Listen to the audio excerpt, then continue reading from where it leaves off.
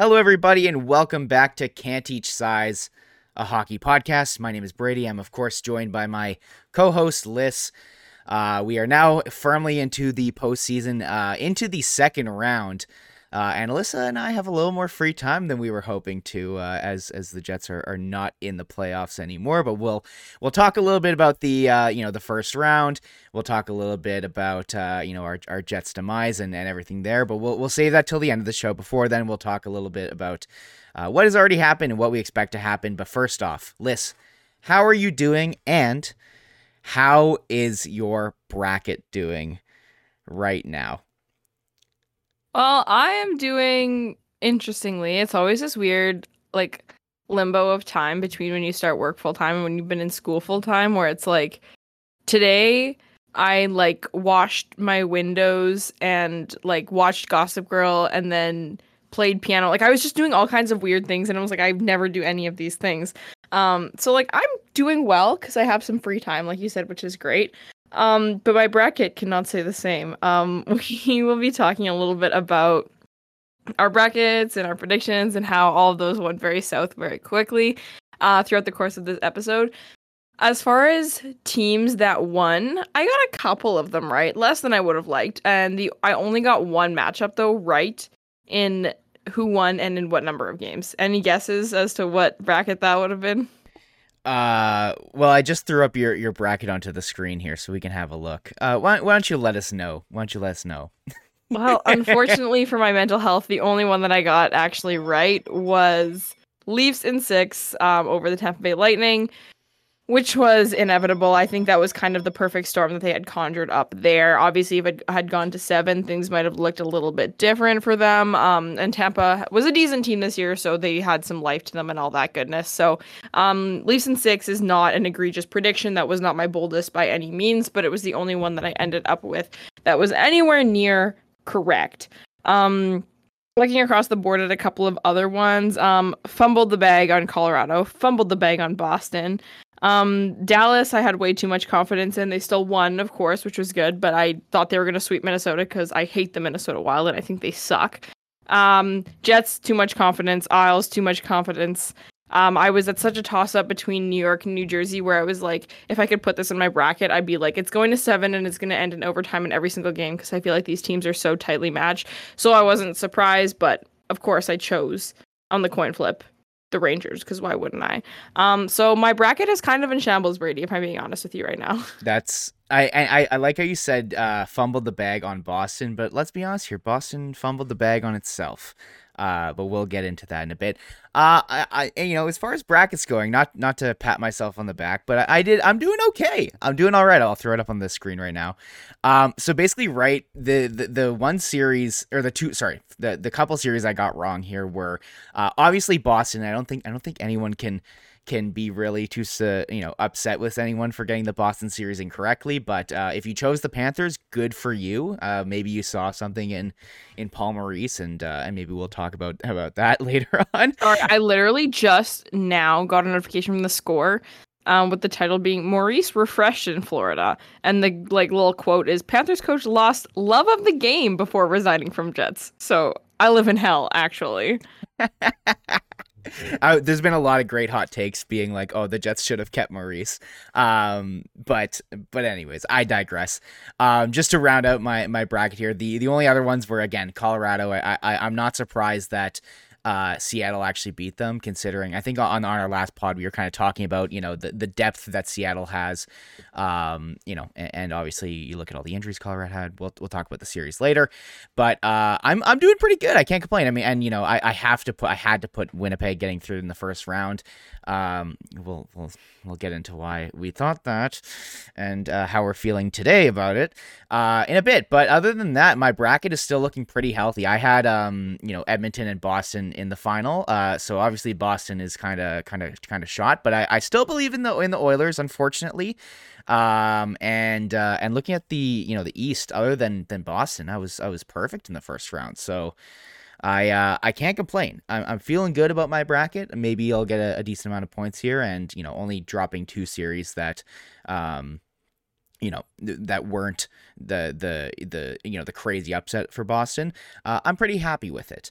But anyways, let's get into talking about the previous. We'll talk a little bit more in depth on those series here, and then also kind of talk about the second round series that are coming up with the teams.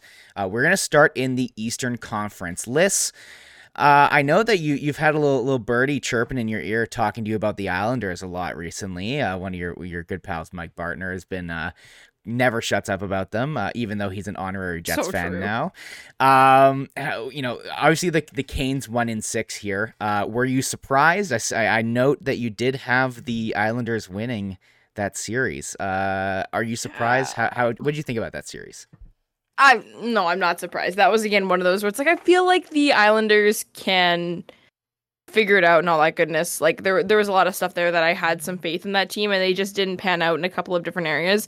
Their stars sucked. Like, Bo Horvat, where was he? Matt Barzal, girl, where, like, there was just not a lot coming from those guys, where if they had been producing, like, a goal a game, it would have changed everything, right? And you can always say that in hindsight, so that's not really fair of me to do, but, like, when the New York Islander you hear the most about is Pierre Engvall, you have an issue, right? So I just had that was no, it's true. He was kind of slaying though, like, I won't lie with you, but, like, it was just not, like, they're good guys. Like, even Anders Lee, Josh Bailey, like, I didn't see a whole ton from them where we needed to see it if you wanted to see that Alice team win.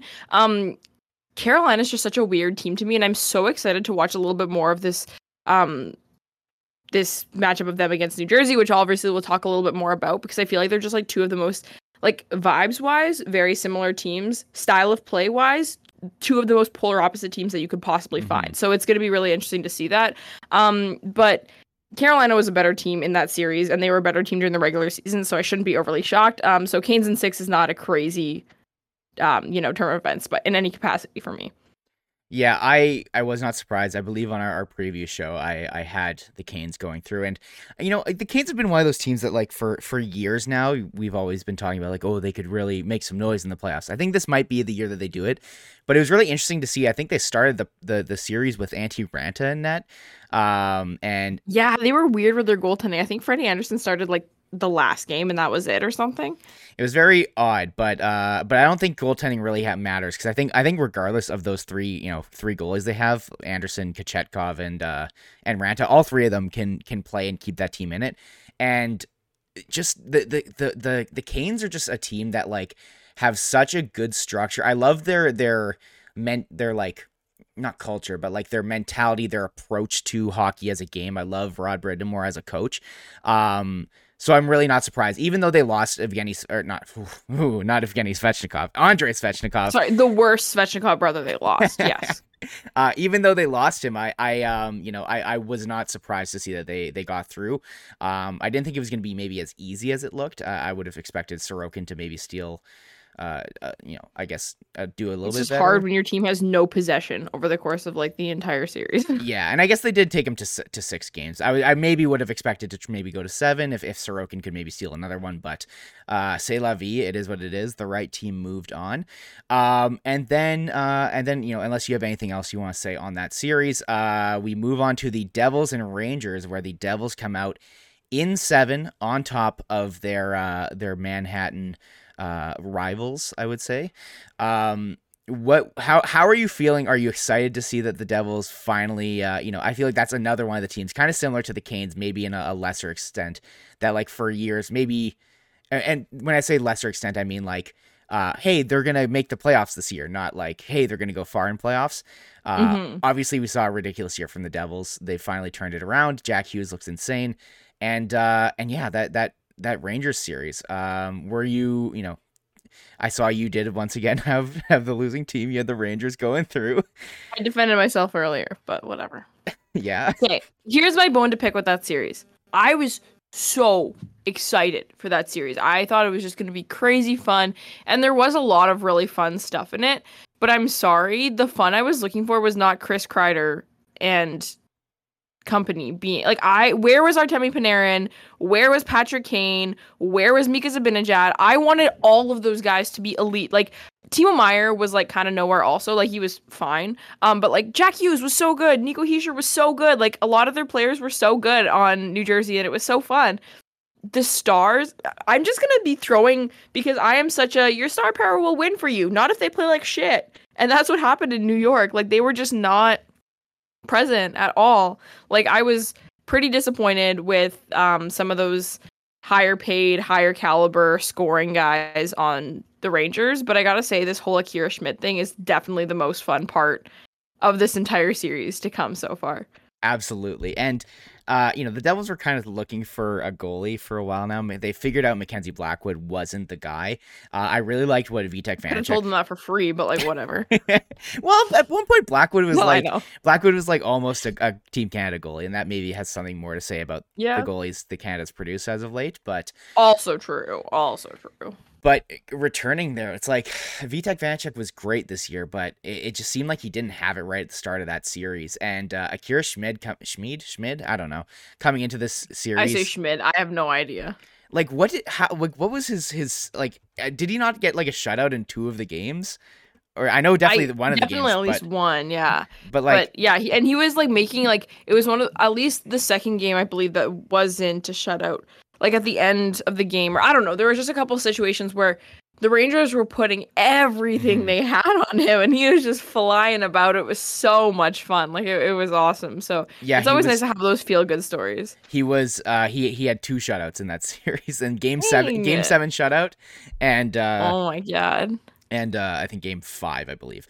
That's unbelievable. Crazy. Like also when you employ the 3rd highest paid player in the league, and it's not Patrick Kane, and you have both of those guys on your team, and you get shut out in game 7 in a year when your team was buying at the deadline, and your goaltender won the Vezina last year. Mm-hmm. Are you joking? Are you serious right now? I just gotta say, I love to see my enemies perish. I love to see the demise of Patrick Kane. That guy stinks. And this is definitely not any sort of biased thing going back to when I used to be a Canucks fan, and the Blackhawks absolutely fucking smoked the Canucks in the playoffs multiple times. No, absolutely not. I would never hold a grudge for that reason at all. Well, I was a Blackhawks fan when that was going on, and I hate him too. So Liz, you don't have to share that such embarrassing topics with the world. You don't have to tell everyone. That's how you everything. Cope with your embarrassing your drama and your grief.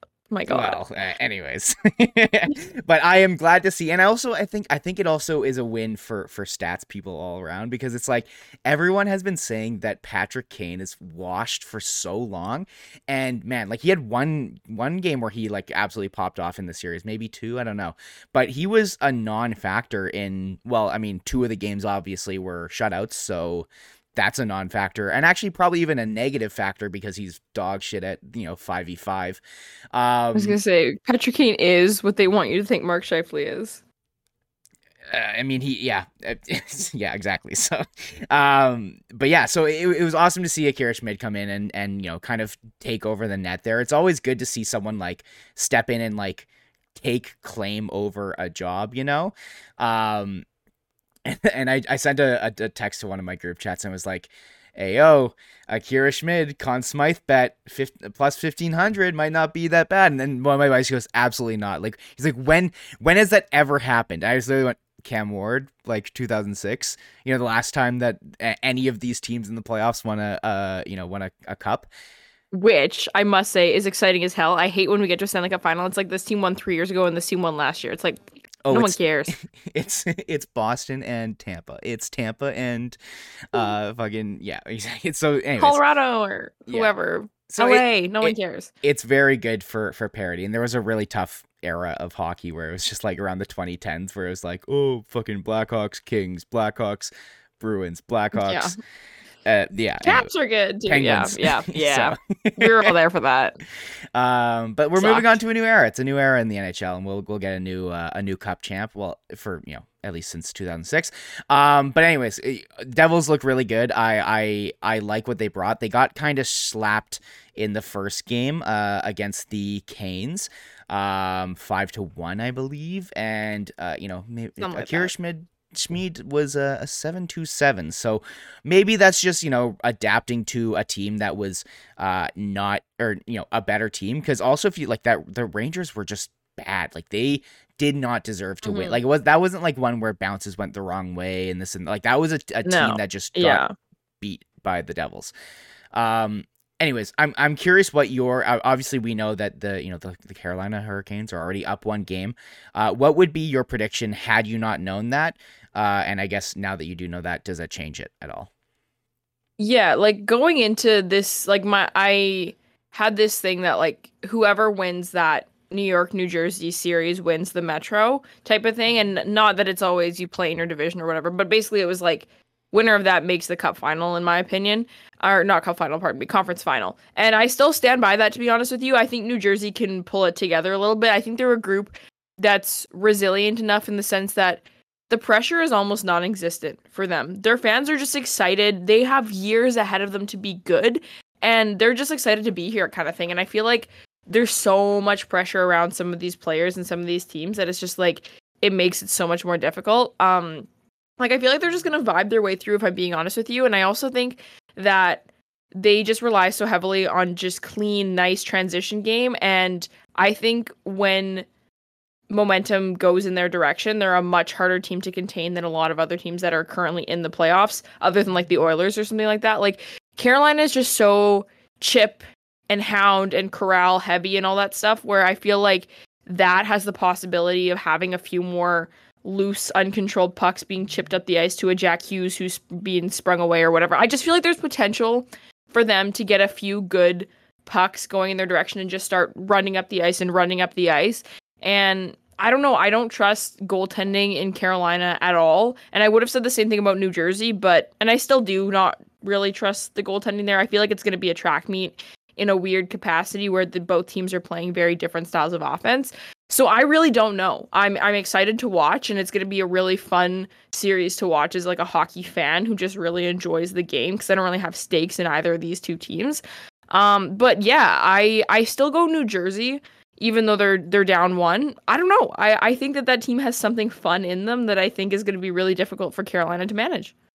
For sure, yeah. I think it's really interesting. I'm looking at my bracket right now, and I did have this matchup together, and I did put the Devils ahead of the two, and I think that came down to I was kind of worried to see how the Carolina Hurricanes would play without Evgeny Andrei Svechnikov.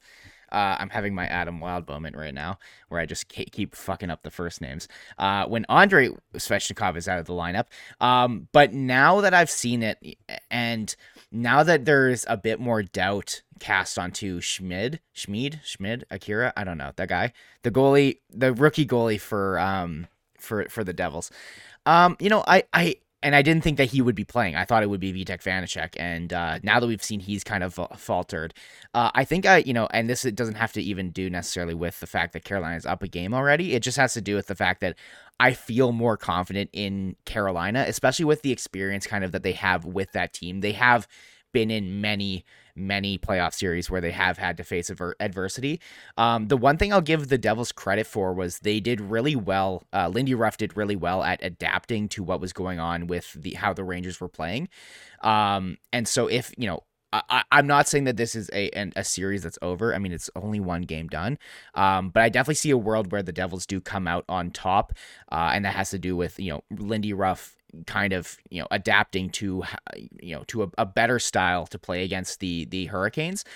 But I think I am going to change my pick from my bracket, and I'm going to go with the Hurricanes in, I would say, probably 6. I think the Devils will make it interesting, but looking at their whole package, man, like Brent Burns has been nuts too, and the fact that I actually do have confidence in their goalies.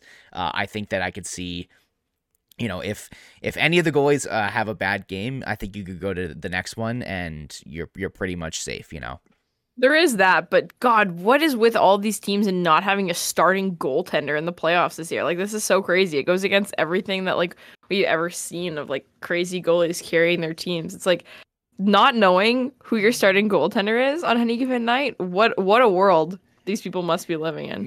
I mean, hey, and with looking at all the teams that are in playoffs, maybe it is better to have tandem goalies and like have two guys you can trust, and like also maybe not put your starter out there for 64 games of the season, and I'm not talking about any team in specific. I'm just stating an opinion or whatever. Anyways, but talking about about goalies and not knowing who your starter is.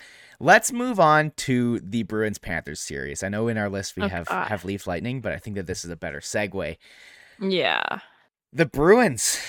The big bad Bruins.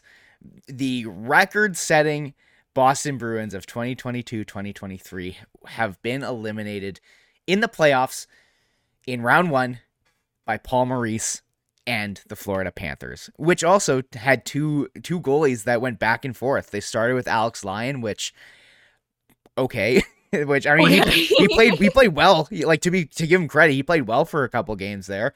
And I just would never got a have shout expected. out that TNT or whatever that American broadcast is of Emily Kaplan or whoever it was doing the in-game interviews with the coaches and asking Paul Maurice why he went with Bobrovsky over Alex Lyon when Alex Lyon was sitting 6 inches away from him. That was so funny. Anyways, just had to bring that up. Great moment. I mean, hey, Pomo is great with the media, so that's what he does, right? So no, it was situational. He didn't do anything. Yeah. Oh my God. Anyways, what'd you think about that series? That one was so interesting to me, especially with the Bruins obviously playing Allmark as they probably should have for majority of it, and then deciding to go to Swayman only into game 7 was very interesting, as well as the choice to go back to Bobrovsky after a couple games there in Florida.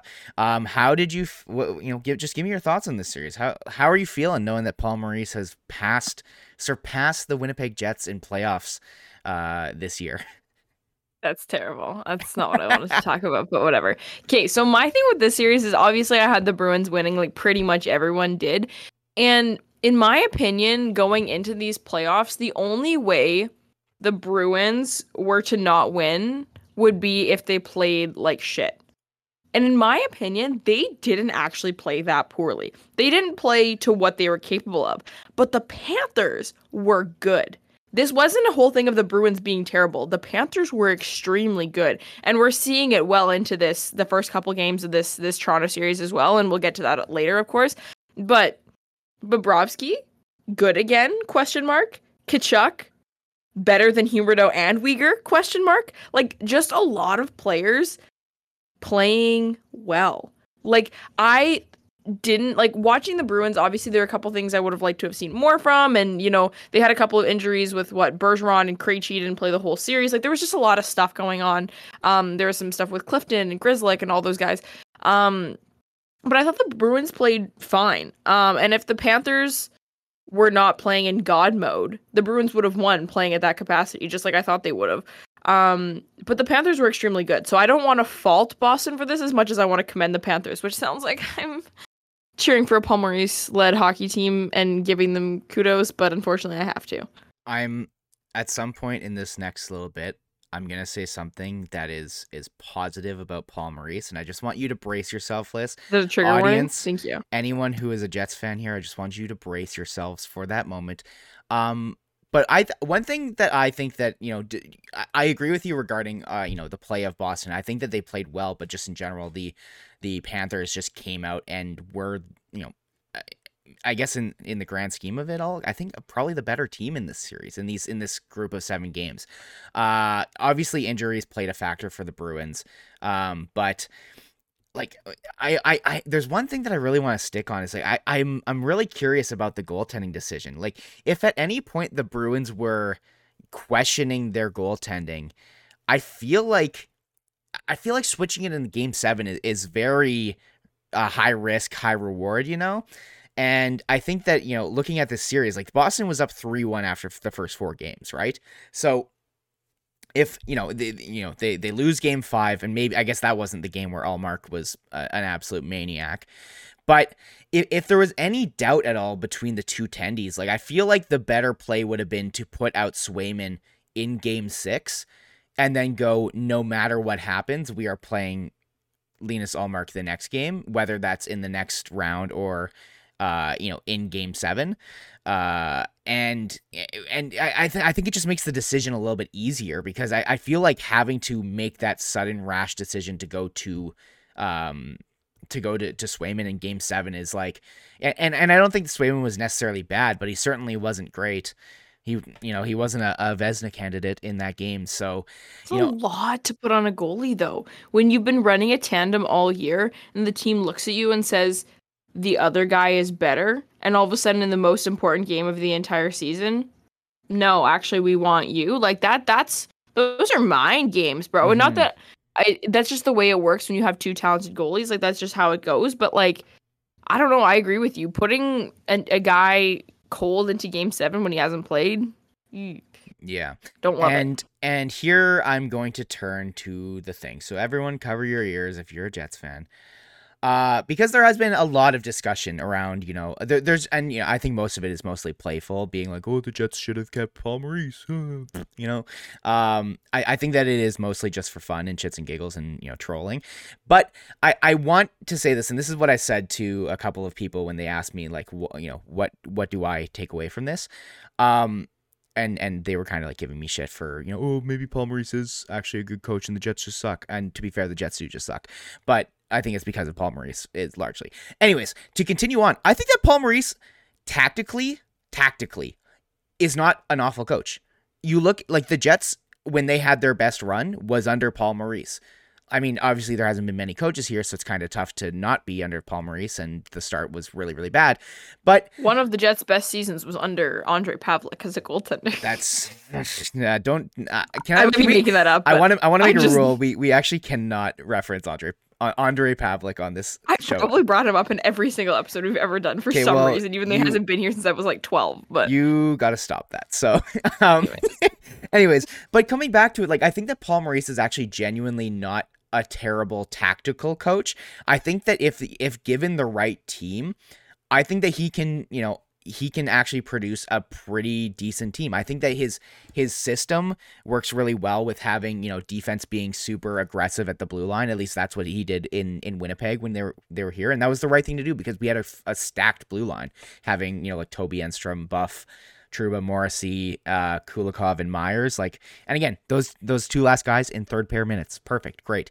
And so I think the issues with Paul Maurice comes to lineup decisions, because I think he just kind of lets his players decide. But also just has biases that every coaches have, as we see, obviously. But then also development. And so if he is put on a team where really all he needs to do is deploy them properly, and get them to play a certain system, I think that he's actually not a bad coach to try to put you over the top. However, that being said, that's not the entire job for coaching. That's not how coaching works. Exactly. But it's how it works right now. So we'll see the ramifications of Coach Paul Maurice in Florida maybe in a couple years, if he sticks around. Barkov hasn't been bad, so I wonder if the Winnipeg anti-Finnish bias is continuing into. Well, Anton Lundell is playing, so it's kind of tough to be have an anti-Finnish bias when your captain is Finnish, so, and very clearly your best player, right? What he did in the Jets when our best player was Finnish, I don't know what you want me to say, but he was still young. Anyways, this is enough. Let's move on. We'll talk a little Leafs and Lightning, and then talk about the Leafs and Panthers series. The Toronto Hockey Maple Leafs have finally done it. They've made it to the second round, the first time since 2004. I can already see you rolling your eyes. Yeah, but it is important. I don't care. I know you don't. But it is important to at least highlight. I know that this is a thing that happens for every fucking team, or not every team, but for 8 teams in the league, 8 of 32, so a quarter of the league. This happens to, but it hasn't happened in a while, so therefore it is a bit different. Can I say something nice about the Leafs while you're on this before I rip into them? Hey, it's your funeral. So you're saying that the one thing I will say, like you said, it happens to 8 teams, so who cares? I personally do not hold any ill will against Leafs fans celebrating or getting excited about this. People like they're acting like they won a Stanley Cup. They might as well have. Like this has been a curse on their team. I hold no grudge against people celebrating this. Like that's total. I don't care about that at all. I encourage it. Good for you. Have fun. Celebrate your team.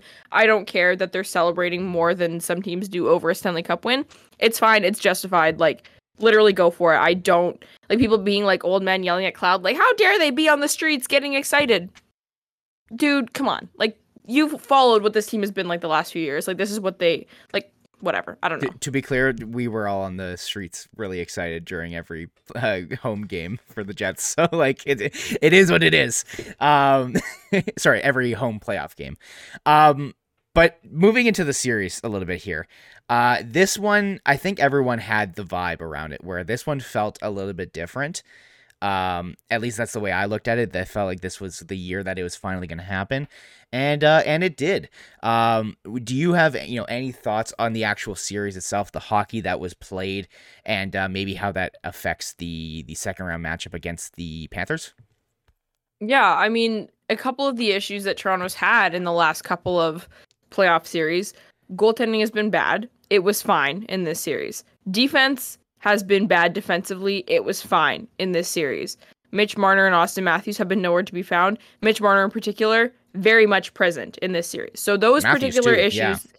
Matthews was good, yeah. Like, and well, they both were. Like the guys who needed to be there were there, and same thing with like even like Tavares and whatever. Like they had they're good players. Morgan Riley were good, right? So I think all of those things like that was the magic combo for them, and that's why it was so frustrating for so long. It's not because they couldn't get lucky, it was because they were doing everything wrong. It wasn't like, oh, they just need some extra things to go right. No, they just couldn't get anything right. Now they're playing at the level of hockey they were playing all season, which shouldn't be surprising, but it is for them.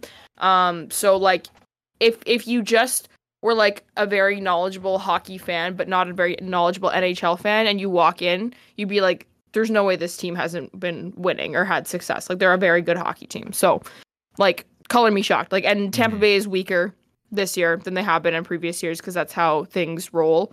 The only thing I will say is it would have been hilarious if Tanner Jeannot scored the final goal in Game 7 or something. That would have been funny. But also, again, it's good for the bit of being like, I love when GMs do exciting things and they just are like, my team has a problem, let me fix that immediately and trade a bunch of random shit and make all kinds of things work to fix those holes. Like Ryan O'Reilly, awesome, like super fun. So like as a hockey nerd, love it when those things work out. It's like, this is funny as hell.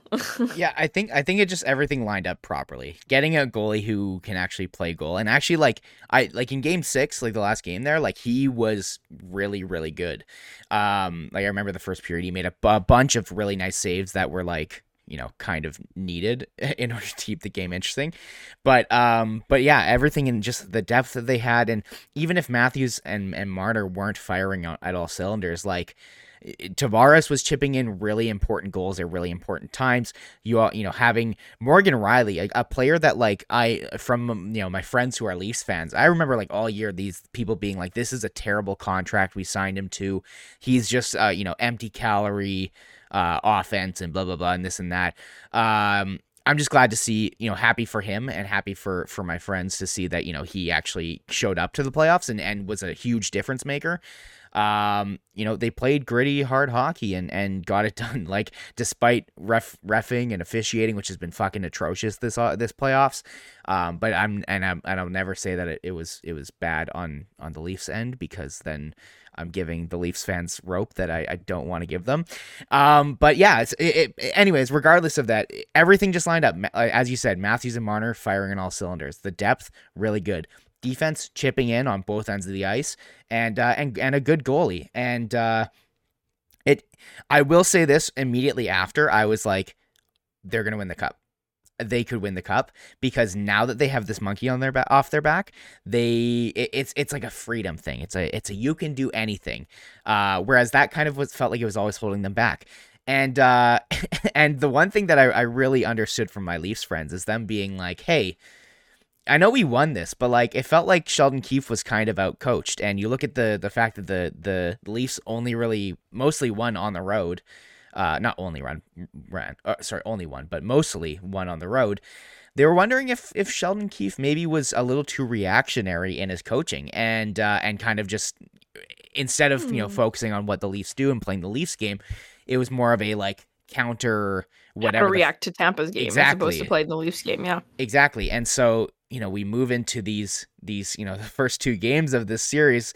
The Leafs are down. And this is where I dunk on them because screw those guys. The Leafs are down 2-0, and they were two games that were at home. And so, who's to say really? Because maybe Sheldon Keefe just needs to like stop tinkering and stop like and just allow his team to play as they normally would, as if they were if they didn't have the last change. But looking at this right now, like I would say the Leafs were the better team, at least in one of the games. Like in game 2, they were definitely the better team, but they just couldn't do it. Rapping.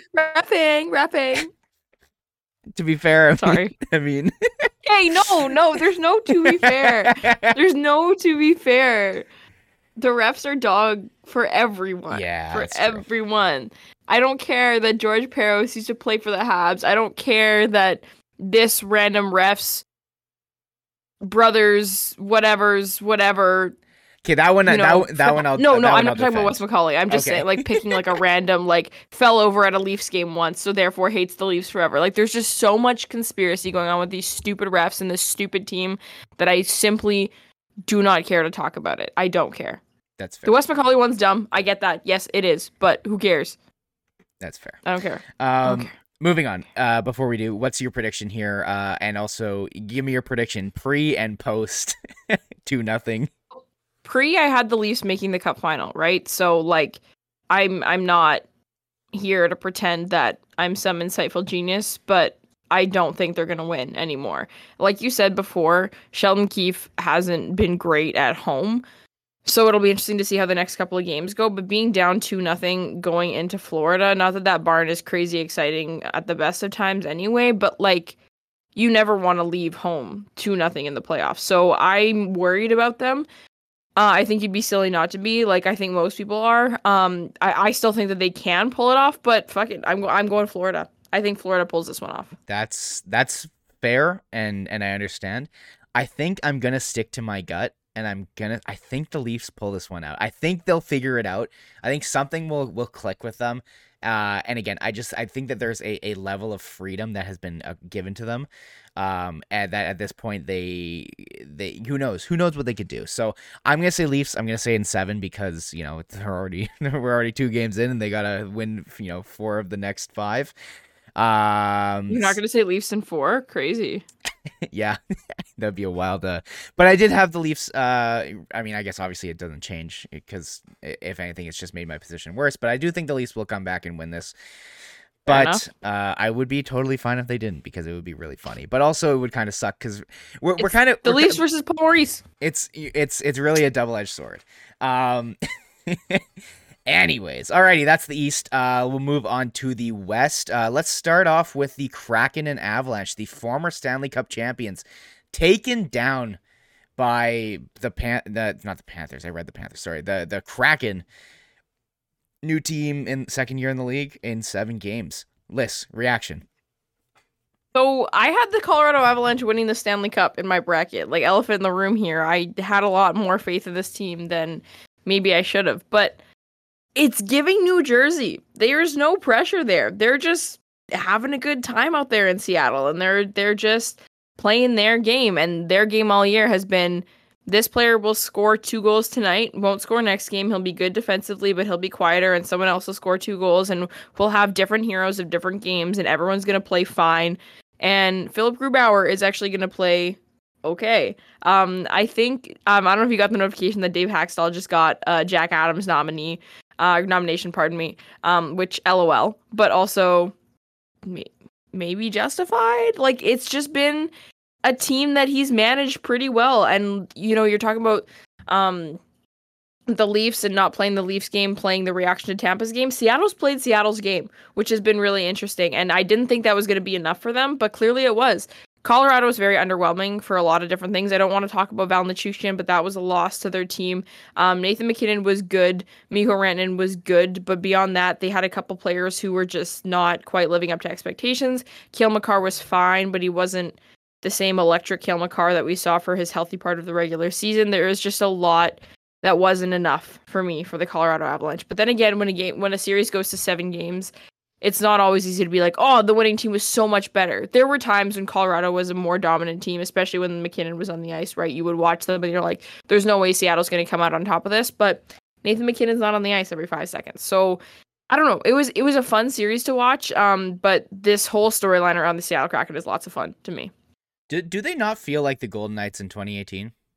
Like a little. Like obviously they don't have their Marc-Andre Fleury. Like Philip Grubauer is a guy, but he's not Marc-Andre Fleury in 2018. Vezina nominee, so oh yeah, I guess. Fuck Christ. Based off of winning games because he played with the Avalanche. But anyways, neither here nor there. Coming back to the this was the series that was the quintessential depth versus star power, and at the end of the day, like. The Avalanche, I think as you put it out there, like Nathan MacKinnon can't be on the ice all game. There's 4 lines. Obviously he's going to play like 20 minutes a night, but that leaves 40 minutes a night where Nathan MacKinnon isn't on the ice. And the Avalanche this year versus last year, first off, not having Gabe Landeskog, not having, Nazem Kadri, not having, obviously Val Nichushkin is, we're not going to talk about. Burakovsky, that's a big loss. Burakovsky too. Yeah, of course. Yeah, exactly. Whereas for the other team now. Exactly. And the Kraken just have just so many pretty good players that all you need to do is be able to, to float when you're playing against, the Stars against MacKinnon, and then, Jared McCann on the second line before he gets brained, and, Daniel Sprong and Eli Tolvanen and Jordan Eberle. All these guys are all I think almost every single Brandon Tanev, Oliver Bjorkstrand, all these how many guys did we just name? That's 6 or 7 guys. It's those. They all had 20 goals this year too. Exactly. And they can't obviously all be on one line. There's only 3 spots on a line. So naturally you're going to have, Alex Newhook going up against, and Alex Newhook is fine, but Christ, who's on Logan O'Connor? You're gonna have guys like that going up against Eli Tolvanen and against Daniel Sprong. You have some of those guys from when we thought it was some fake lineup in November that the Avalanche Rising, and we're like, what is that? Some of those guys are still on the team. Exactly. Also, and Cale Makar got suspended too. Trade to get Jack Johnson back for the playoffs. Yeah, they did. Don't you remember at the start of the year, Jack Johnson was playing for the Blackhawks, and then took a team photo with because the first game they had their banner ceremony, and he was on Chicago, so he just joined in his Chicago thing in the picture. Dude never wanted to be there in the first place. God, I love that for him. Yeah, that's why they lost. Exactly. So the Kraken win in 7. Here's the thing: is people are like, oh, Jack Johnson won a Stanley Cup with them, so he's a good player because he won a Stanley Cup. What did he do this year? Not win a Stanley Cup. So is he good or is he bad? You tell me. the biggest. It was so funny when I think I want to say it was Dmitry Filipovich or something was someone commented on the fact because obviously Cale Makar got suspended, and then they put Jack Johnson in for Cale Makar, and then he was just very sarcastically tweeted out something along the lines of basically not even a downgrade or something like that. Cup champ for cup champ. Exactly. It's basically the same player. Anyways, move on to the Stars and Wild. The Stars end up winning in 6. I think we both had Dallas in our predictions, I believe, right? I had Dallas in 4, so. Oh, yeah. Yeah, geez. Well, the thing is, the Wild played better than... They played dog in the first couple games. They were bad. They were okay. They did well in a couple of games, but yeah, in the games where they didn't look good, they looked bad. That's for sure. And going another team with a weird kind of goalie controversy in was it game 2, game 3 after Phil Gustafson. Oh, I thought you meant Dallas at first, and I was like, there's no controversy there, brother. No. But fair enough. After it was either the first or second game against the Stars. I want to say game 2. They went into double, or they went to overtime or double overtime, and Phil Gustafson made 56 saves, and they ended up winning, I believe. Yeah, they won, and I want to say they won. I don't know. I can't remember. I'm so sorry. It's been either way. Philip Gustafson made over 50 saves. Was insane. And then the next game they went to Fleury, and And everyone was kind of curious why, and I think the reasoning had to do with like he was 1 win away from passing like Grant Fuhr or someone. I can't remember. That's what it was. I think it was that, and then also that way they kind of get an idea of where he's at. It's better. I mean, to be fair, it's better to do that, and also they wanted to keep Gus fresh for the rest of the series, however long that was. And so I don't know. It was a really weird thing, especially considering Marc-Andre Fleury's been kind of doo-doo this year. So I think that might have also kind of helped them lose, considering they kind of just sold a game for some reason. But anyways, I don't have much else to say about that series. I'm ready to move into predictions unless you have one final thing you want to say. No? Cool. Good. I hate the Minnesota Wild. I just want to say that. That was a team that I was not hoping to see succeed. That's a team full of scummy players. The couple of guys, like, I like Jared Spurgeon, and like, I like Kirill Kaprizov, but like that's like it. Yeah, I guess we're still upset with them, especially Ryan Hartman. That fucking loser. Yeah, Ryan Hartman can go to hell. So can Marcus Foligno. So can Matt Dumba. Like, I don't care. So can Ryan Reeves. They all suck. I hate them all. Yeah, that's fair. But no, the Minnesota Wild are not an overly talented team. They had a couple of like highlight reel goals from that series. So, like, I can't dunk on them that much. But Dallas rocks. And I felt like I was like on drugs watching them play a couple times where they were just like mishandling the puck like crazy. And I was like, what are you doing? Like, they were just like imploding. And it was so weird. But they look a lot better this series so far against Seattle. Joe Pavelski being back in the lineup is a huge add for them. Huge. I hope to God he's healthy because that's scary. Obviously, you never want to see someone leave a game like that. But, he seems to be performing all right, if I do say so myself. Yeah, and that kind of moves us into talking about the series that, already Stars Kraken is tied at 1-1. Unfortunately, in was it game 2 or no, it was game 1. It was game 1. It was game 1. The Joe Pavelski gets the meat trick, and the Joe Thornton meat trick, and scores 4 goals, and yet the Stars were unable and loses 5-4. It was literally the Kraken versus Pavelski. And bro, did you see some of the goals that he's like, the 2 or 3 of them were tips, and one of them was like a nasty tip from like the side of the net. Like the guy like threw it across like a pass almost, and he just like batted it in. That guy's got insane hand-eye. Where I was talking to my dad, and I always wish in certain contexts that I was a little bit older, like, because I never saw, the beginning of Sidney Crosby's career with much of an observant eye or anything like that. But and he always says Joe Pavelski changed the way that the NHL tips pucks and teaches their players how to tip pucks. Like, his ability to maneuver those shots and do, like, he's just unbelievable. So that comes as no shock to me that I think 3 of those goals were deflections. I think you said that. I think that's what it was. But besides the point, like, he is so influential on this league in like so many different ways. But San Jose is one of the least spoken about markets in the entire NHL. So I feel like he was just kind of unsung for his entire career. Like, he was talked about, but like to the same degree as like someone like Joe Thornton or whatever, like some guys who just were so good, but like they're in San Jose. Yeah. Right. And we see that happens with a lot of different teams and a lot of different ways that people are spoken about. So I love seeing him get some success because I really like that player. And he's like he's a veteran. He's one of the oldest players in the league right now. He is 38. I didn't know that. He's so old. He's literally who the Jets wish Blake Wheeler was, but he'll never be him. That's exactly right. And but yeah, like, just great to see him continue to have success. And that's what it is, really. It's reinventing your game and figuring out what you can do to provide value. The guy was like, I'm fucking nuts at tipping pucks. That's gonna be my whole bit. And at the time when, like, I feel like there was a point in the season where the Stars weren't doing fantastic, maybe early on, and there was like kind of talks on. It was when everyone in the Central just didn't want to win a hockey game ever. Yeah, but I think that because that was at that point Dallas was in the top of the league. I feel like I just remember hearing that they might trade Pavelski at some point, and I remember being like, okay. I remember being like, if he's available, like, that's a guy who the Jets absolutely fucking need, considering how much offense they create from the point. But anyways, moving on from there, we're tied 1-1. Liz, what is your prediction here on this series?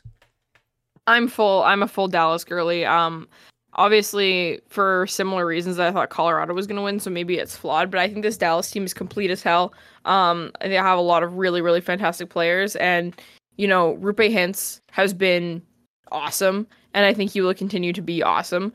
And Jason Robertson is, J-Robo. Like, he is the man. Like, they have awesome pieces, and they have. I was gonna say this, and now I want to think about it, but I'm just gonna say it, and you can stop me if I'm wrong. I think they have the best goaltender left in the playoffs, and I think they just have a lot of really good pieces, and I really like the way they play hockey. And I don't think the Seattle Kraken are that good. Like, I think there's still that piece where I'm not fully in on the Seattle Kraken. They're obviously going to be competitive until their dying breath. Like, they're not going to go out with a whimper like some of the other teams that we've seen in the Western Conference have. But I don't know. I'm going Dallas in 6. Very fair. I think it'll go to 7. I think I'm gonna take the Stars. I am a little bit worried that apparently the Kraken have figured out that Jake Ottinger is not great on his blocker side or something like that. I have not. I've just heard this. I've just seen. I think Elliot Friedman was talking about it in 32 Thoughts earlier. And so that makes me interested to see if that's something they can really exploit, and if that is actually the truth or whatever. Like, I don't know if this is like a thing that, you know, maybe one or two, he's letting a couple goals, so therefore he has this, like, you know, aura around him. Or I don't know if this is like the, you know, Derek Lalonde going on TV and being like, yeah, Vasilevsky fucking sucks when you shoot from the point, or whatever it was he said. But that was so funny. But very funny, yeah. So I'm gonna take the Stars. I think they are in total, they have the depth to compete with the Kraken in regards to that. But I do think they have the difference makers in Ottinger, in Jason Robertson, and Rupe Hintz. And, like, don't look now, but like Tyler Seguin is kind of thriving again. So, like, seeing him kind of coming back into his own is nice, as someone who, like, kind of used to like him a little bit. So I really like him for different reasons. Yeah. Yes. But anyways, let's move on. Let's move on, because we're taking a lot of time, and I'm sure we're gonna spend a decent amount of time once we get done with the final 2 series to talk about the Jets, but we'll try and keep it a little bit quicker. Moving on to the Oilers and Kings. The Oilers win in 6. Was this what you saw coming? Did you expect anything less? I can't remember who you had in your bracket. I think you had Edmonton, if I remember correctly. I thought I had Edmonton in 6, but I must have had Edmonton in 5 then. I definitely had the Oilers winning, and I had them facing off against Colorado, I think, in the final, because obviously I had the Jets winning that Vegas series, and I knew they were gonna snuff the lights out of the Jets. So Edmonton's good. God, are they undisciplined? Watching them play, that's a team that when it comes to, like, reffing and this, that, whatever, you can talk about all these calls all you want. The Gabe Velarde, like, high stick touch, this, that, whatever, like, from that one game. Like, there were some calls that definitely did not go their way. I'll give them that. But man, oh man, does that team just take penalties? Yeah. Like, they love being on the penalty kill or something. Like, they are just so frustrating to watch in that capacity. But I also think that in, like, this is obviously a little bit biased from round 2 as well, but it pains me to say this, but is Leon Draisaitl the man? Like, there's something about that player. Like, he's got that dog in him, man. Like, he's been their best player by a landslide. He's been so good at, like, when everyone's firing on all cylinders and at full capacity, like, he's far and away the second best player on that team. There's not really much of a margin between him and the third, but there's not really a margin between him and the first best player on their team either. Like, no, I think it comes down to like coverage and just, like, I think it has to do with space. And I if I'm, you know, correct me if I'm wrong, they're not playing on the same line, so it's like, no, you know, Phil Deneau had the McDavid assignment. So, like, what does that leave? A washed Anze Kopitar to cover Leon Draisaitl, and he's like, LOL, I'm just gonna make you guys look fucking stupid. Yeah, I don't know. This was a series where, like, I definitely thought the Kings. I had Oilers in 7. I thought the Kings would be able to push it to 7, but I think when it came down to it, like, you know, it was interesting seeing the Stuart Skinner and then even Jack Campbell coming in for a game, like half a game, or did he play 2 games? I can't remember. But Campbell, yeah, something like that. There was some pulling and switching and everything too. So, and yeah, I think it just comes down to the Oilers have been so much better defensively just since getting Ekholm, and also they have literally 2 of the best players in the world on line 1 and line 2. So it's like, pick your poison. You can cover, you can hold your shield up to the front while Draisaitl approaches you in the back and stabs you there. Or you can, you know, stare at Draisaitl and guard from him, and, you know, Connor McDavid's going to come up and stab you. I don't know what this what's the analogy alternative? is. I was Yeah. thinking of a king or like a knight or something with a shield, but I see. but I guess see. for not the Kings, but then anyways, not the point. Point is, the Oilers make it through in 6. And then they obviously will be facing the Golden Knights. They've already played one game against the Golden Knights, who have a bit of a depleted lineup, as we kind of saw. Like Shea Theodore was held out of one of the games against the Jets, so was Brady McNabb. They were back in time for the starting game against the Oilers. Probably they just were like, we don't need to necessarily I feel like we're not going to lose this game, exacerbate. so who cares? Exactly. And Laurent Brossoit is the guy, and Oh my god. and definitely made us look really fucking stupid for chanting "you're a backup" or whatever the fuck the Jets did. As he is, I don't care. I'm gonna die on that hill. He's a 1B. He's a 1B / a backup. So. He's a 1B. Yeah, good for him. So yeah. So anyways, But you're gonna need a 1A against the Oilers. So yeah. Point is with the Knights, Bruce Cassidy, good, really good coach. Mark Stone, really good player. Jack Eichel, really good player.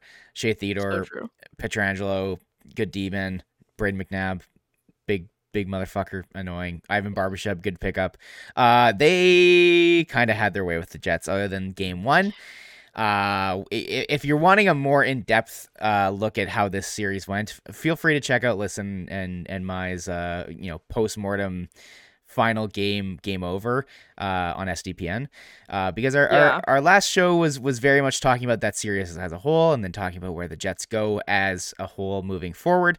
But before we do talk about the Jets, what I think that the Knights were really good at was they adapted to the way that the Jets played. They played their own, but still managed to play their own game, which was just keeping teams to the outside and only letting in specific shots. And it's a game plan that works. And looking at this series, I mean, they're already up 1-0 on the Oilers. I mean, it's only one game. Woo! Do you want? I don't really want to talk about the series, but with the Knights and Jets, I'll be honest, we've already kind of talked all about it. And Travis Yost had a great tweet that was like, this first round has had some awesome playoff hockey. The Winnipeg Jets were also there. Yeah. Like, it's almost not even worth talking about because the hockey was just not good across the board. Vegas didn't have to do much. Jets weren't doing much. So it's kind of whatever. But I'm excited to watch them play Edmonton. I didn't get to watch much of the last game, but I think they're, like, obviously they don't have the same two-way eliteness that the LA Kings do and someone like Philip Deneau.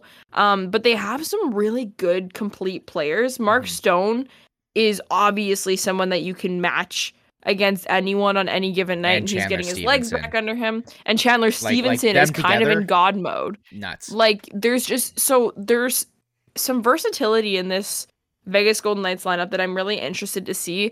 And also, I could be completely making this up, but Edmonton feels a bit more to me like a rush chance chaos first shot team, like elite sniping, like some really awesome shots. Like, and Brossoit does a decent job of stopping those first shots. It's his rebound control and the secondary chances where he really struggles, and that's where Edmonton's going to need to pick it up a little bit, because Bross will manage them, but he's not going to be exploited to the full capacity as you will if you just hound the net. But like you said, Vegas is really good at making sure that that doesn't happen.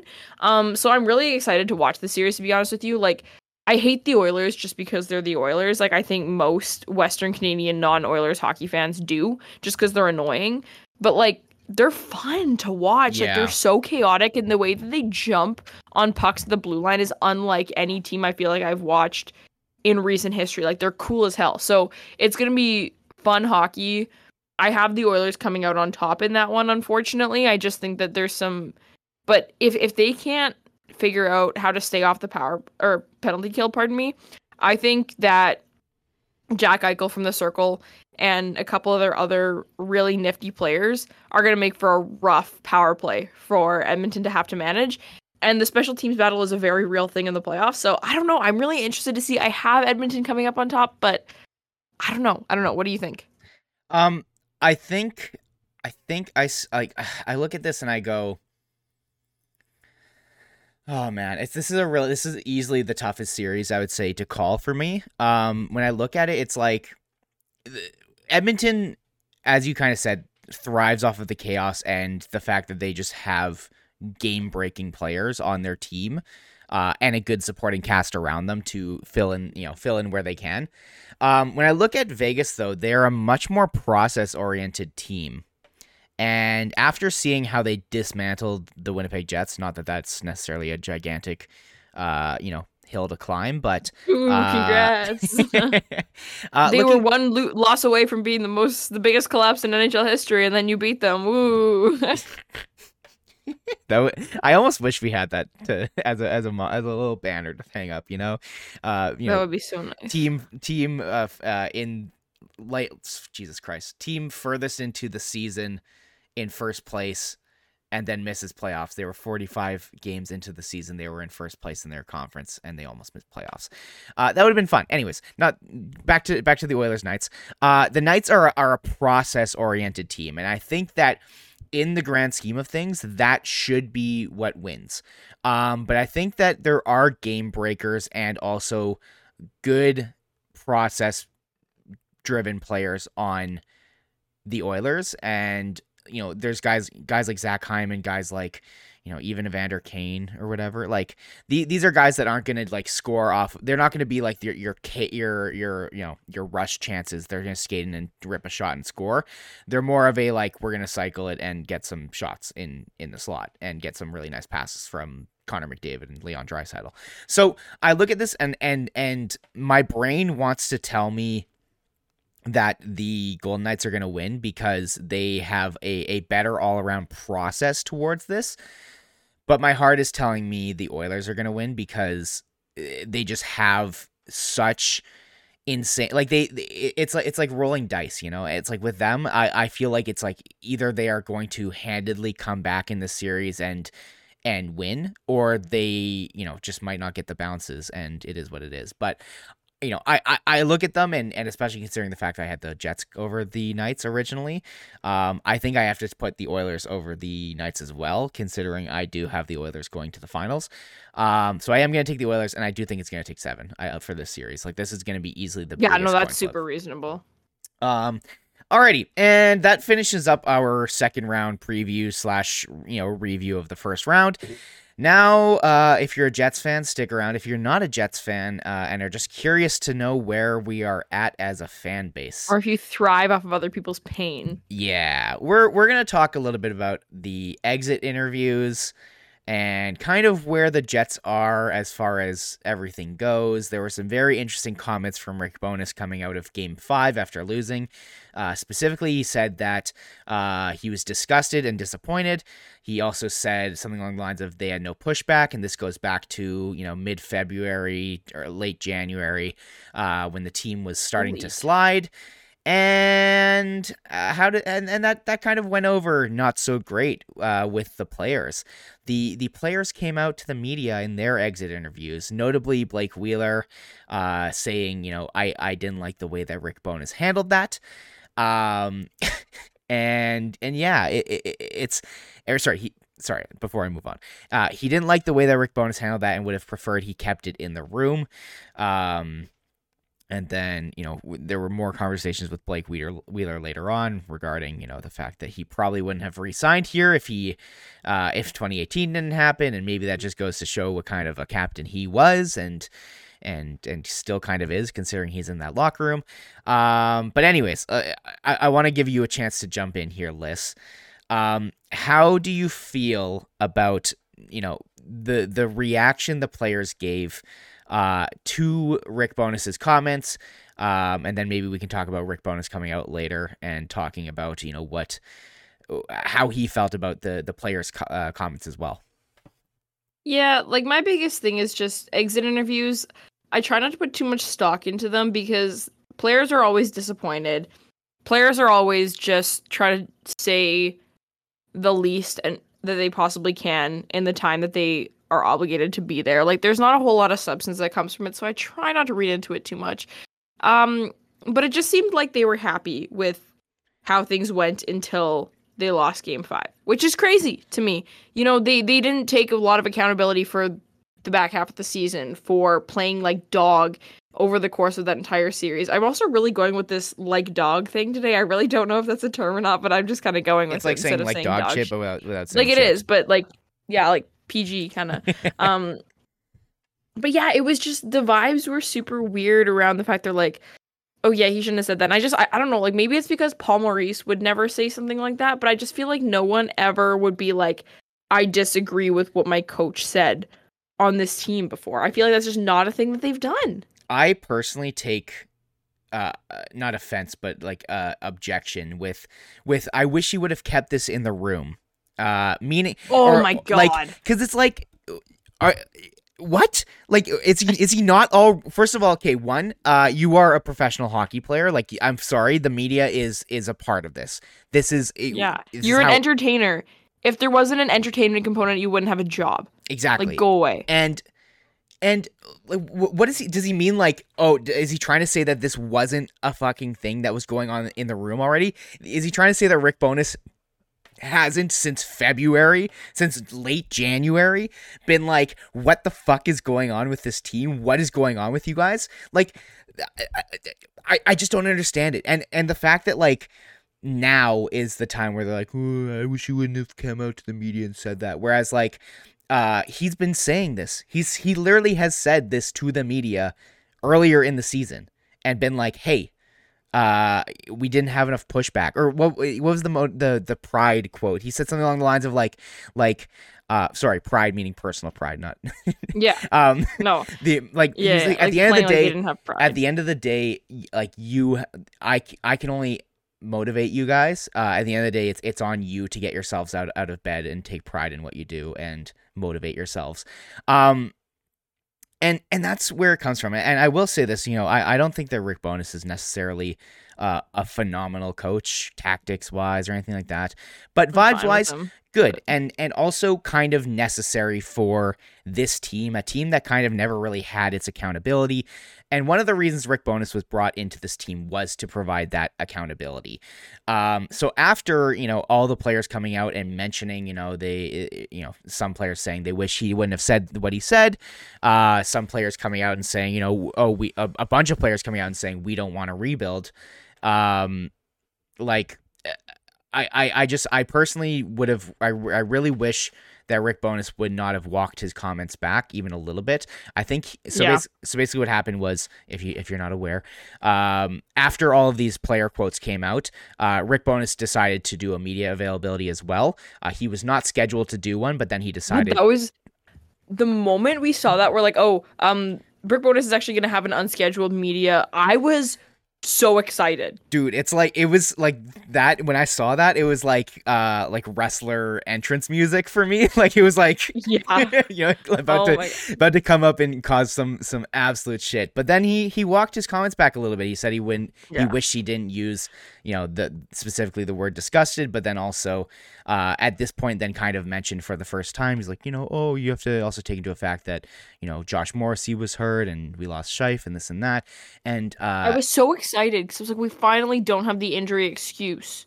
Yeah. And then we did. Yeah, but I will say I will praise him in the fact that he didn't use that at all as an excuse during the series, which is great.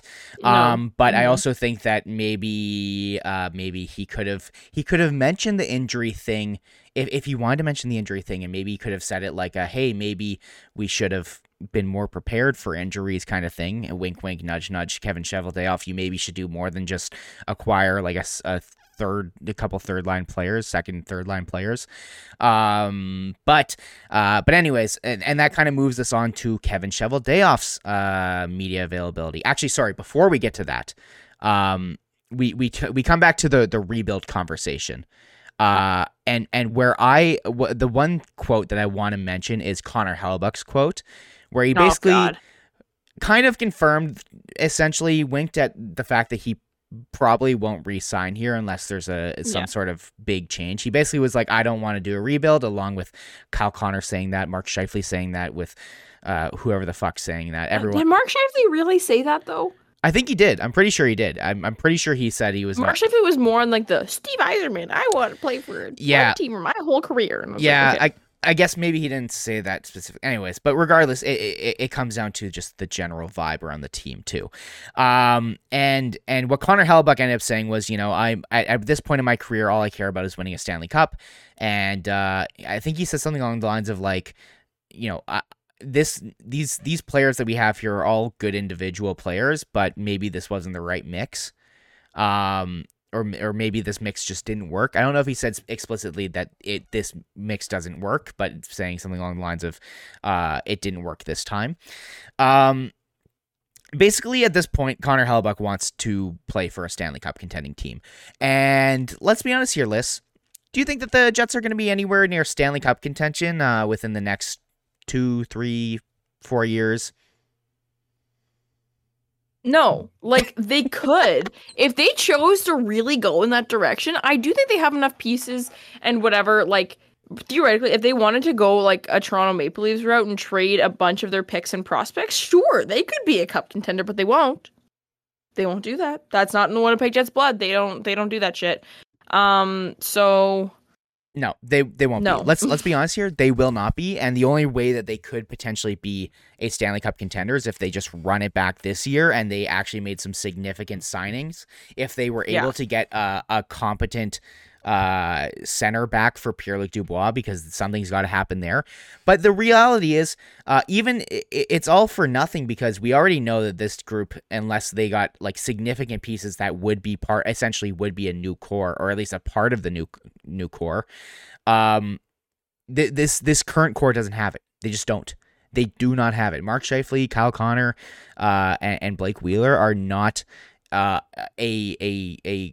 competent group of 3 players that you can put in your top 6 and be like, we're going to be a team that goes far in playoffs. It's just not going to happen. Those players give up too much defensively and do not necessarily, and they are weak when it comes to like fragile. Like the fact that Blake Wheeler came out to the media after losing to fucking St. Louis and was just told a reporter to fuck off when they asked, would you have expected maybe a little bit more pushback in that game? The fact that he said he didn't want to re-sign here, but then he was convinced because he thought he might win. The fact that everything we've seen since then, and everything that's gone on with Mark Scheifele, with the fucking Jake Evans hit, with complaining about being here, God. and I don't know if I'm going to be here next year, this and that, and then being like, the media hates us and whatever he said a couple years ago. That was heat of the moment. I didn't say that. It's giving Eric Staal a Pride jersey. It's like, here's a quote you said. I didn't say that. Yeah. Anyways, I don't know where I was going with this. My point in saying all this is that something's going to happen with Pierre-Luc Dubois at some point. You got to figure out what you're doing with Connor Hellebuck. And realistically, there's not enough moves that the Jets could make in order to become a playoff contending team. So what they absolutely have to do, and what everyone is saying they have to do, is fucking tear this thing down. So that's kind of the vibe around the fan base right now at the moment. And actually, before we do get into the quotes from Chevy or whatever, before then, after the whole Rick Bowness stuff, providing actual accountability for this team, the Winnipeg Jets sent out a very interesting little email to their season ticket holders and people who've purchased tickets in the past. I'm just gonna read this for you, listen. I want you to give me your reaction to this. So the title of it just says, "Jets reflect on the ups and downs of the 2022-23 season."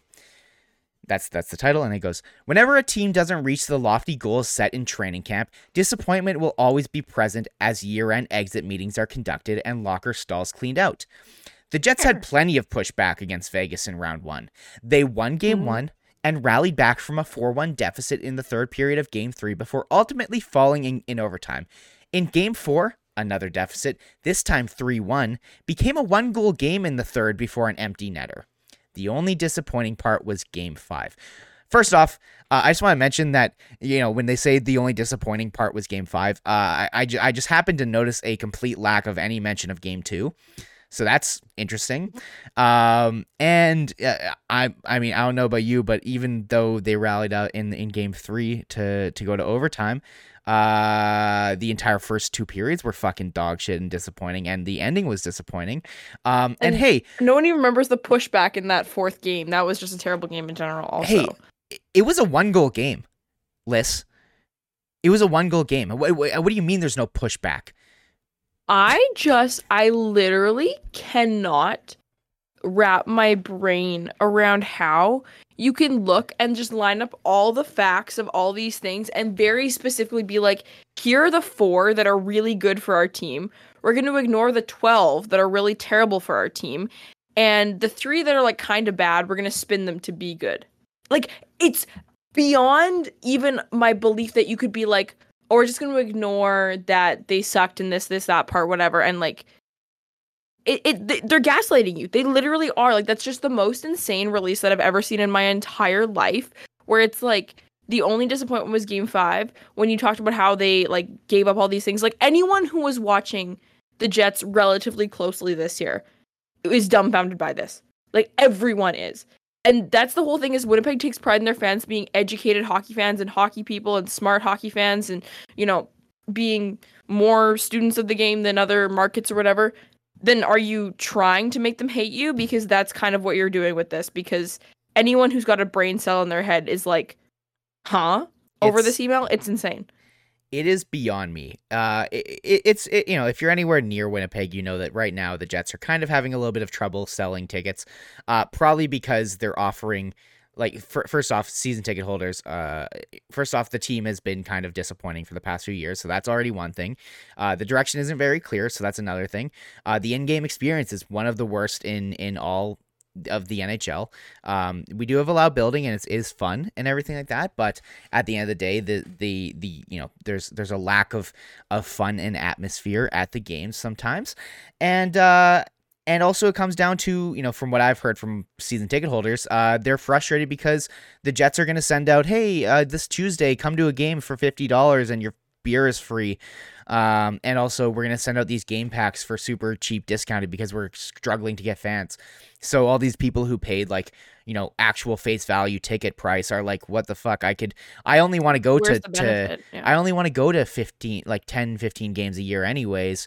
Why wouldn't I just buy these ones and you know, these big packs where I get these bonuses for buying them. And then I can choose my games and then also not have to deal with the fact that I'm probably going to sell, you know, 20, 30, 40% of my tickets, because that's what most season ticket holders do. They can't go to every single game, or they split it with someone or whatever. Point is, it's just easier to not put down however many thousands of dollars it is, and then maybe, you know, just go to the games that actually make sense for you to go to, rather than having this financial burden. But then on top of that, it's just like, I just don't fucking understand why the Winnipeg Jets, a team that is struggling to get fans, and people to come into seats, think that trading their fans like they're fucking stupid is going to actually help anything. Rather than being like, it just shows a complete lack of misunderstanding of what the issue is here. It's like trying to put a piece of duct tape over. It's the, you know, the gif from This Is the End, where the guy puts the duct tape over a gigantic crack in the concrete, and it's like, and that feels like what the Jets have been doing for a bunch of years now. They've been trying to, you know, keep the boat afloat and patch up every little hole, but there's more and more holes appearing every now and then, and at some point you want to probably just save what's on the boat and get yourself into a new boat that will be fixed and ready to go in a couple of years. I don't know what is with my references or whatever today. I feel like you should have just gone with like the giant cylinder of water, and the guy just slaps a band-aid. Oh yeah, on the flex tape or whatever. Yeah. And the slap is like $6 beers before puck chop. You got to make that for meme. Everyone. You got to make that meme and tweet it out. But anyways, moving on. It's no, just True like... North and I are friends now, so I can't. Well, yeah, we'll see.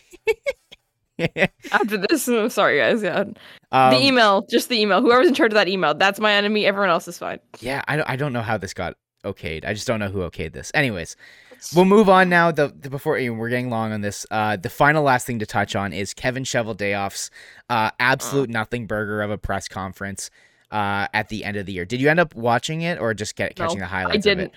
after I saw everyone talking about it, I was in this really long, stressful 24-hour consulting preparation room, and I was like, you know what? I'm putting me first today, and I'm just not going to listen to this. So I didn't. I saw the bits. I saw a couple of clips here, there, and everywhere that people reshared. Saw the quotes, read through Murat's like transcribed version of it. Yeah, you nailed it. It's a nothing burger. There was nada. As Ken Wiebe put it, the only thing that that Kevin Cheveldayoff confirmed was that Rick Bowness will be back next year, and also he will be back next year as well too. And also I want to say thank you to Kevin Cheveldayoff for making me look like a fucking idiot. As soon as after game over Winnipeg, where I was like, maybe he might actually be a decent guy to run us through a rebuild. And I think that you hit the nail on the head in that, where you basically just said, he's only good if he has a plan, which he never does. And very clearly he does not have a plan at the moment right now. I may be a little bit optimistic that because of one specific quote he had where he was like, I'm also, a part of this too. And I'm also like a fan and this and that. So I want to make sure that, we take a step back and not let our emotions cloud us, going forward. So hopefully, time is a sobering drink for Kevin Cheveldayoff, and he can look and see with, sober eyes that this team needs a teardown at some point. You need to recoup assets for your pending UFAs and your guys who already obviously want to go to Montreal, not naming any names. But during that press conference, there were so many times where all he said was like, we got back to the playoffs. And the quote specifically, I remember I tweeted this one out, I clipped it, and everyone had a field day on Twitter. It was basically him just saying to the media, you guys underestimate how difficult it is to make playoffs. Bro, 50% of the league makes playoffs. It used to be more prior to this, last year, prior to the Golden Knights making it. It was more. It was even more than that. So wouldn't it be harder not to make the playoffs? It literally was. It literally was harder to not make playoffs until 2021. Whenever the fuck the Kraken started being a team, 2022. Yeah. Last year. Who's to say? Who's to say? Time is non-existent. It doesn't exist. Anyways, so it was just fucking brutal for Kevin Cheveldayoff to be like, hey, actually, I'm actually really happy with how the season went, considering. And if you think making the playoffs is hard, then you probably shouldn't be an NHL GM. It should be doable for you every year, every year that you want it to be. And this is the issue that was so frustrating for a lot of Jets fans, was the fact that it was just like, man, even the reporters were frustrated, and they're supposed to be objective. Obviously they follow the team, but they're supposed to be objective, and a lot of them were just like, hey, there's a lot of talk about like raising the standard this year, and I'm wondering if how you feel, considering now you're sitting here saying that making the playoffs is good enough. Why even talk about raising a standard? Like, what's the point of all of this? And so that's where I went from this too, is I was just like, what's the point of bringing in Rick Bowness for accountability when, as soon as the players refute it, you have the GM basically being like, yeah, actually this was good enough. And as soon as the players refute it, he has to come out and fucking tell the media that he was wrong so that he doesn't hurt everyone's feelings. Like, what is going on here? Like, what are we doing with this team? Genuinely, what is the vision? What is the approach? And coming back to the season ticket holders thing, is I think that is the biggest thing. Like, the Jets need to show that they have some type of vision for what the fuck is going to happen over the next few years. And I know that Pierre-Luc Dubois is a complete uncertainty, and Connor Hellebuyck re-signing with the team is something they obviously want to do, but I think it's maybe more of a question of, is that the right thing to do, and is that likely to happen?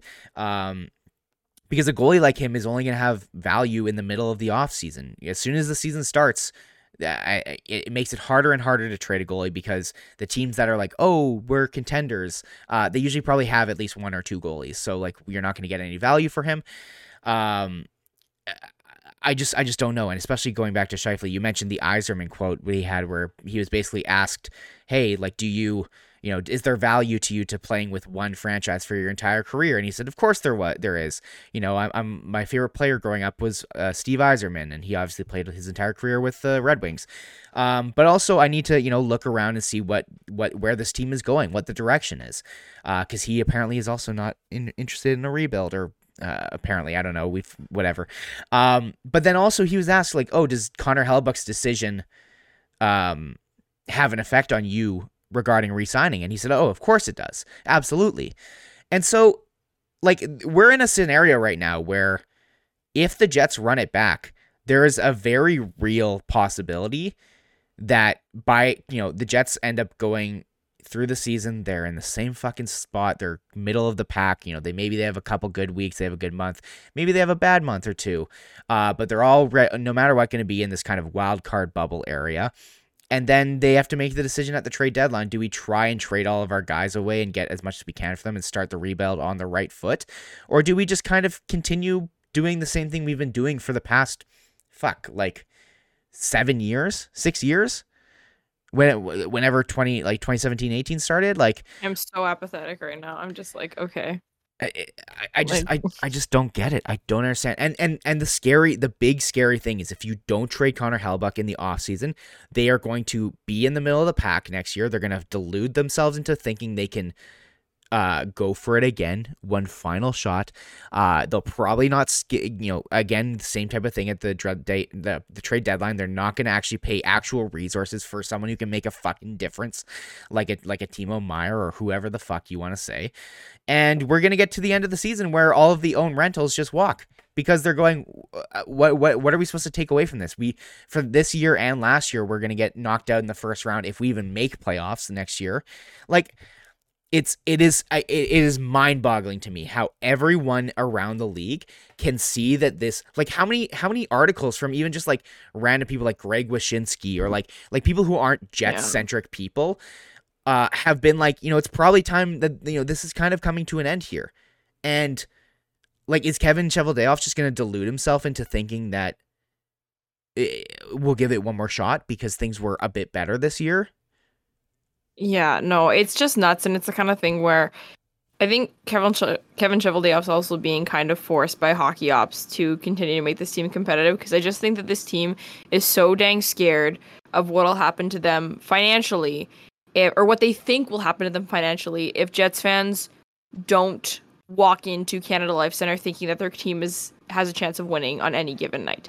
And I disagree with that entirely. I would happily watch the Jets lose 5-2 every single game, watching Rickard McGroarty and Brad Lambert and Chaz Lucius and Ville Heinola just figure out what's going on out there, knowing that in the future my team is going to be good.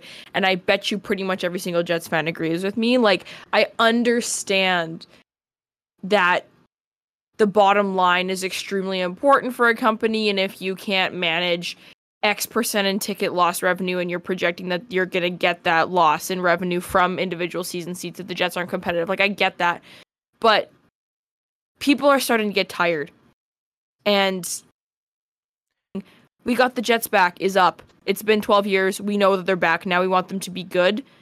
No one wants them to be mid. No one wants that. There is no demand for the Jets to be mid. I promise you. And going back to the season ticket holder thing and the disappointment in this and that, when did the issue of selling tickets become a thing this season? You know when it was? It was when the Jets were not up to their expectations.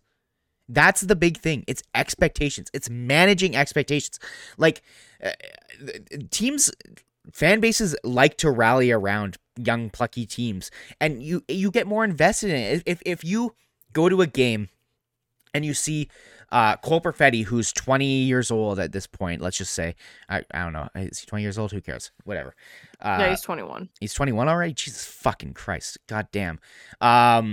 Anyways, if you come back, if let's just say next year, the Jets tear it down, and they come back and they get some players into the lineup, you see Dylan Sandberg playing in a top four role, you see Cole Perfetti as your number one, number two center, you finally let him there, and it's you don't have an expectation at that point. You don't have an expectation of making playoffs. So if you do make playoffs, it's found money. It's free.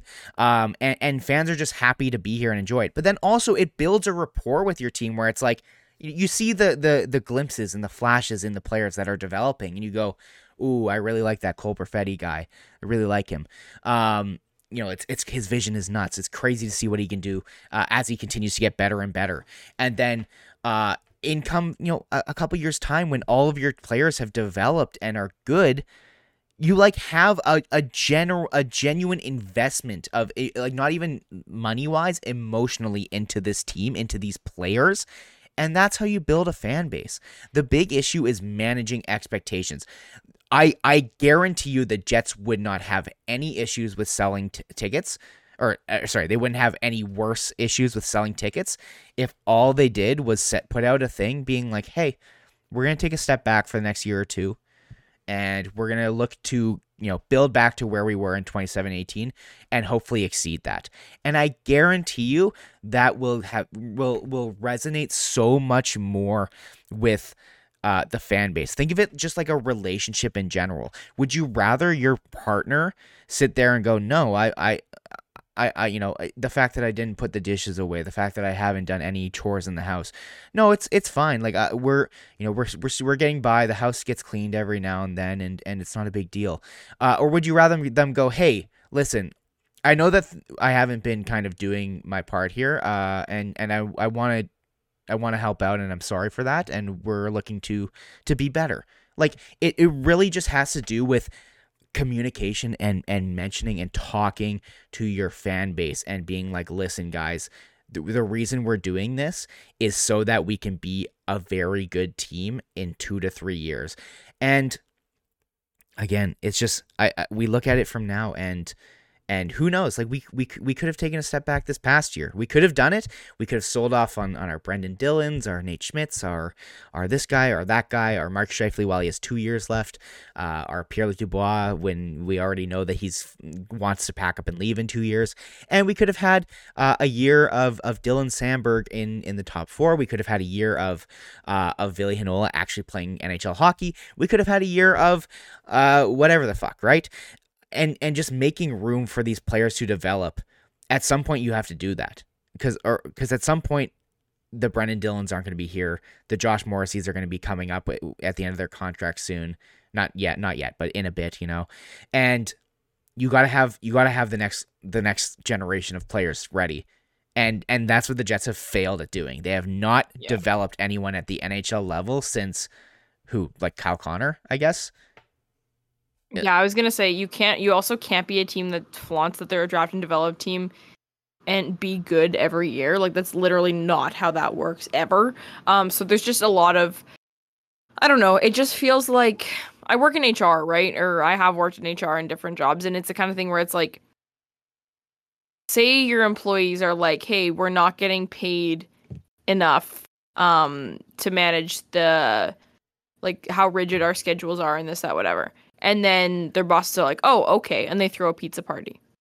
That's not what people are asking for. Or it's like, oh, or so we add another vacation day. It's like, no, that's like, it just seems like they're going about like, oh, people want to be happy. This is what we're going to do. It's like, why don't you ask them why they're not happy and then come up with a solution that fixes that reason they're not happy. It just seems like they're band-aiding solutions on this team. And they're like, oh, this is what the fans want. It's like, is it really? So, yeah. I don't know, and we're running this episode long, and I think we've probably, dunked on this team enough, and we've dunked on them more in, like Brady mentioned earlier, our post-mortem after Game 5 of the Vegas series, which you can find on SDPN, on podcasts, or on YouTube, or whatever, where we talked about them more there. That was obviously pre-exit interview, so we had more to say now, of course, but all in all, I just hope I'm not bored this offseason. That's all I can ask for. Yeah.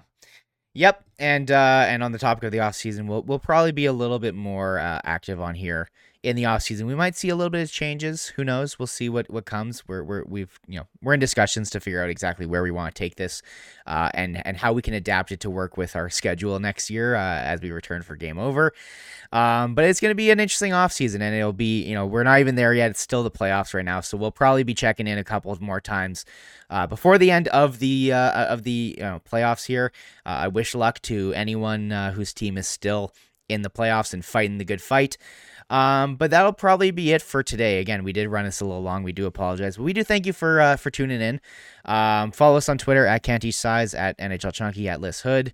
Check out Game Over Winnipeg on SDPN. Again, if you're a Jets fan, the best thing you could do is go to listen to that episode, that postmortem. We had Audie James on. He's fantastic, and helped us kind of figure out where we're going there, as he's kind of in a similar boat with the Flames. But that will have to do it for today. Thank you all for tuning in, and have yourselves a good one, and we'll be talking to you guys soon.